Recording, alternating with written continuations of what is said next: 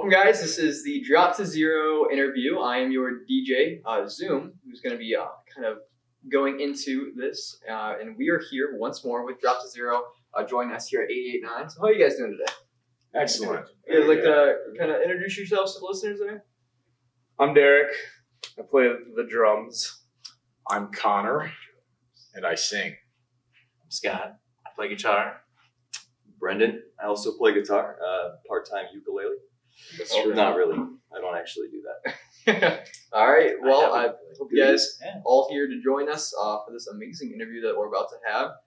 So let's just jump right into it with the first question that we have that Nick Nack made for us. Was going to be, how have your songs changed over the few years? Because you guys said you've been playing for the past a good while. 13. So 13 years. And just how do you feel your songs have changed since the start? I think they're a lot more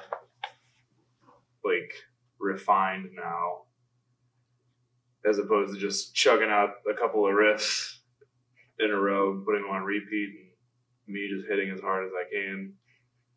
Yeah, when we started, I think we were much more into knuckle dragging kind of party music like that. At the time, it was very, very simple, and we wanted to just be loud and really heavy. And then we really drifted pretty far away from that, I'd say. Well, I would say from if you're making some mac and cheese, I mean, you have some basic ingredients that go into mac and cheese. I think that's how most people start. When they make music, they just get your basic parts. Mm-hmm. But then after you eat more and more mac and cheese, you're like, this mac and cheese is boring. So you add some spices or some herbs. And I think as a metaphor, that's kind of how our music has evolved, I think. I feel like our layers are still there. We just add some more little, seasoning to it. I just like food, so that's a good metaphor for it. All right, so the next question was, the last time you played was in 2015. So how do you feel now that you're back together playing as a group? Rusty. A little rusty, but I think we've been rehearsing the past 2 days. So yesterday was the first time all 5 of us had been in a room since we played, at the same time. Right. And I think we've all been really surprised with how well we sound. I think there's a lot of muscle memory too. So it's like, when you start getting into the groove, even though you don't remember what the next note is, your hand remembers. Right. Kind of does it. So it's kind of like riding a bike kind of thing. Yeah. What are your other occupations than just writing music and playing as a band? I am a chef in Brooklyn, New York. That's yes. 2 different sides of the spectrum. So there you have that. Jobs all go down here. You should have started. Yeah, I'm a firefighter. Okay. Yeah. I work in IT at the casino. I think that's cool. I mean, personally, it's fun. I like it. I'm still trying to wrap my head around this mac and cheese analogy. I kind of want to wrap my good. mouth around some mac and cheese. That sounds really good. I could go for some lunch right now. Yeah. All right. So as a band together. Oh, sorry, I forgot to answer your question. Oh yeah. I just separated from the military after 6 years. Okay. So I mean, just got everyone back. Thanks for the service. 2-3 weeks ago. So thank you. So as a band, how did you guys come up with the name Drop to Zero? We didn't. Our old bass player did. Okay. Yeah, no, our old bass player came up with it. It had something to do with you guys actually play another old high school band that Derek and I were in called Farsight. Okay, Yeah, that was our high school band over at Theodore Roosevelt. And so it was me, Dave, that was his name, and Deco down there. And so the 3 of us formed DTZ this summer after we graduated high school. And so I think the theme was we're dropping back down to, starting over, mm-hmm. Which was kind of a big transition, for me, especially because I just played lead guitar in Farsight and right. I really had to write riffs and things like that. So it was like a total, change. A concert this Friday, correct? And this Saturday. This Saturday. In Musica in Akron. All right. How do you guys feel about that for it coming up? Well, we did it a couple years ago. It was pretty fun, right? Yeah, I'm pretty excited. We did the same kind of reunion thing 2 years ago, in 2015, hanging out with people before and after. Right.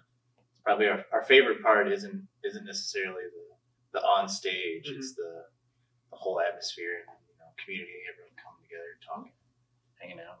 Yeah, seeing all our friends and all our family and a lot of people that we haven't seen in years and years and years seem to come out of the woodwork that maybe we don't keep up with as much because we had a pretty tight knit scene for a long time. So to see those people is really, really fun. And that's Okay. If you guys had to choose to play a concert anywhere in the world, where would it be? It might be the Robin Hood. Yeah, the Robin Hood. Yeah, none of the places If they we could used just to play in Kent are there anymore. Yeah. Really? The Robin Hood, Club Chameleon, Screwy Louie's. Bad Jimmy's. Fat Jimmy's is Is still it- there. yeah, they do. Do they do JP's shows though? now? Yeah, it's completely different. Does it have to be a concert venue? Can I say Antarctica? If you want anywhere in the world, it doesn't have to be a venue. Just like if you guys can play anywhere in the world. Bring in the space heaters. I don't remember what it was, but I saw somebody who did this like live concert thing on a little floating iceberg in Antarctica, and I was like, I want to do that. That seems cool. It's miserable. Just playing for all the penguins. Playing for all the penguins. Are there penguins in Antarctica? I don't remember. I saw this. I saw this really cool. Eclectic. It's really cool DVD of Pink Floyd playing in Pompeii, like one time. So I'd say that. Yeah, it was in Pompeii. They actually played Okay. the ruins and stuff. So I'll steal their idea. I'd love to go to Venice. I mean, if I could use that as an excuse to play a show at Venice, then I could finally see it. Right. I mean, think about it. You have the chance to say, "Yeah, I played where Pink Floyd played." Yeah. I mean, that would be cool in and of itself. Yeah. As a band, what is kind of your songwriting process that you guys go through?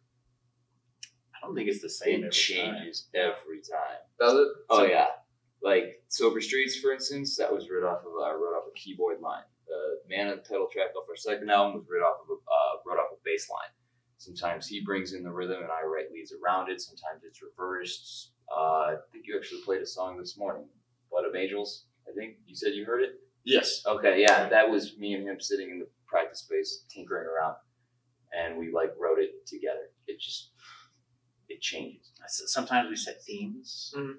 I know it's weird, but we'll have like an idea of like a visual, and we'll be like, what would the music sound like for this? So we kind of write soundtracks. I think a couple of our songs, including the newest one, started as like sort of like a soundtrack, and what would be the next like piece, and how would we represent that musically? We kind of have fun with it that way, because I mean, when you're trying to write an album, you really got to reach for some inspiration sometimes. Right. And I feel like there is no wrong inspiration when you're writing a song. Just if something at all inspires you, use it, and then get your song out, and then you know what I mean. Like stuff just comes together once other people start throwing in their 5 cents on it. I think it's cool that you guys it's not just one person that takes experiences from his life and throws it in there. It's like all of you guys come up with Well, I'm pretty boring, so I don't have a whole lot going on. But yeah, I need to reach for other inspiration. So, what's the meaning behind the song Battle Hymn? Battle Hymn? One of us, it's like an unrequited love song. Okay. So, like, one of us was struggling with a former breakup. It wasn't me. But actually was with a former breakup and just the fact that things didn't work out. Okay. And kind of a melancholy feeling. And knowing that things didn't work out and they never would. Okay. And that's kind of what it is. So it's like how has the journey of growing as a band helped you grow as a person, like personally, each of you? And how do you think you're different from when you guys first started out a few years ago? Well, aside from the grays and the crow's feet on the sides of my face, no. Well, we started, we were kids. So, you two started playing what, when you were 12? 13? Playing's a little bit of a overstatement. We made a bunch of noise when we were like 11. Yeah, I think his drum set was comprised of some bowls and one of those slot lid pan things. Pretty hot. So that's cast iron. A long time. Right. And then I was a few years after that. But I mean, I know being in this group and then even just playing in several other groups, it's helped me become more like social and more of a people person, kind of. What are your plans for the future? So, like with the band, where do you guys want to do concerts at more often? Any new ideas for songs, things like that? Well, we're all over the country, so to get us in the same room at the same time takes a mountain of effort. And working things out with our families and with our jobs and things like that. So that's difficult, but we kick things around a lot. So No spoilers. yeah. So Fair enough. I'd say there's an ellipsis. Oh. On it. We just released a single earlier this year, a month ago, and that's it for right now. But we'll see. You gotta start growing from someplace, I guess. Yeah. Getting back together and doing things like that. What is your favorite part of being in this band, or being a part of band in general? I think it's cool just knowing that some of my best friends are some of the best like musicians at whatever their instrument is. He's not talking about us. No, not these guys. Not me. Not them. I'm trying to motivate them. You're right here. I'm gonna need you about right here. Yeah. They're lucky I'm even here right now. But no, it's just knowing that like the dude sending me all these like inappropriate text messages is like just this wild animal on guitar or bass. And then I don't know, it's just cool to know we're on that same level, right, personally, and then like professionally or artistically. You know, I hope I can keep up with these knuckleheads, but It's just, it's a blast. I like just hanging out with you guys. That's probably why. Rehearsals are fun. I definitely see it as an outlet. You know, some people paint pictures, some people bang on a guitar. You know, some people bang on drums, some people scream into a microphone. It's like everybody really needs that outlet in their life. It's just a general social aspect. Music is a very social thing. It's goes different ways in multiple dimensions. And it's like you get together with your guys and you bust hump in order to try to execute this legendary performance, you know, and you put in all the work behind the scenes, and then you get up in front of a mass of people and you just knock it out. And the crowd feeds off of you, you feed off of the crowd, and that's where it becomes a very two-way relationship. You're rocking out. I mean, we used to put over 300 people in the Robin Hood when we would play it back in the day. I don't think that club was meant to hold that many people, but we would do it, and it would just be an absolute, Probably why it shut down. musky rage. It was a fire hazard. Yeah. But yeah, no, it just feel like this musky rager, man. It was awesome. There's nothing quite like it. What would be the favorite memory as a band? We can tell them about the Thundercats Halloween. Well, the Thundercats was hilarious. We used to have legendary, That was before. legendary It was like Halloween right before concerts. Yeah. Awesome Halloween concerts. Oh, okay. One year we went as the Thundercats. Okay, yeah, that's what I was getting out of that. It was actually this guy's fault. I came down in the basement one day for practice, and I just hear, oh, snarf. You know, he's like doing this thing, and I'm like, dude. Yeah, I was like, let's go to the Thundercats. It's either the two November concerts, which was basically a benefit for the Akron Children's Hospital. It was motivated by our former supporter manager. Yeah, that's what I call him. Even though I don't think he liked the title. He's our brother. Yeah, that too.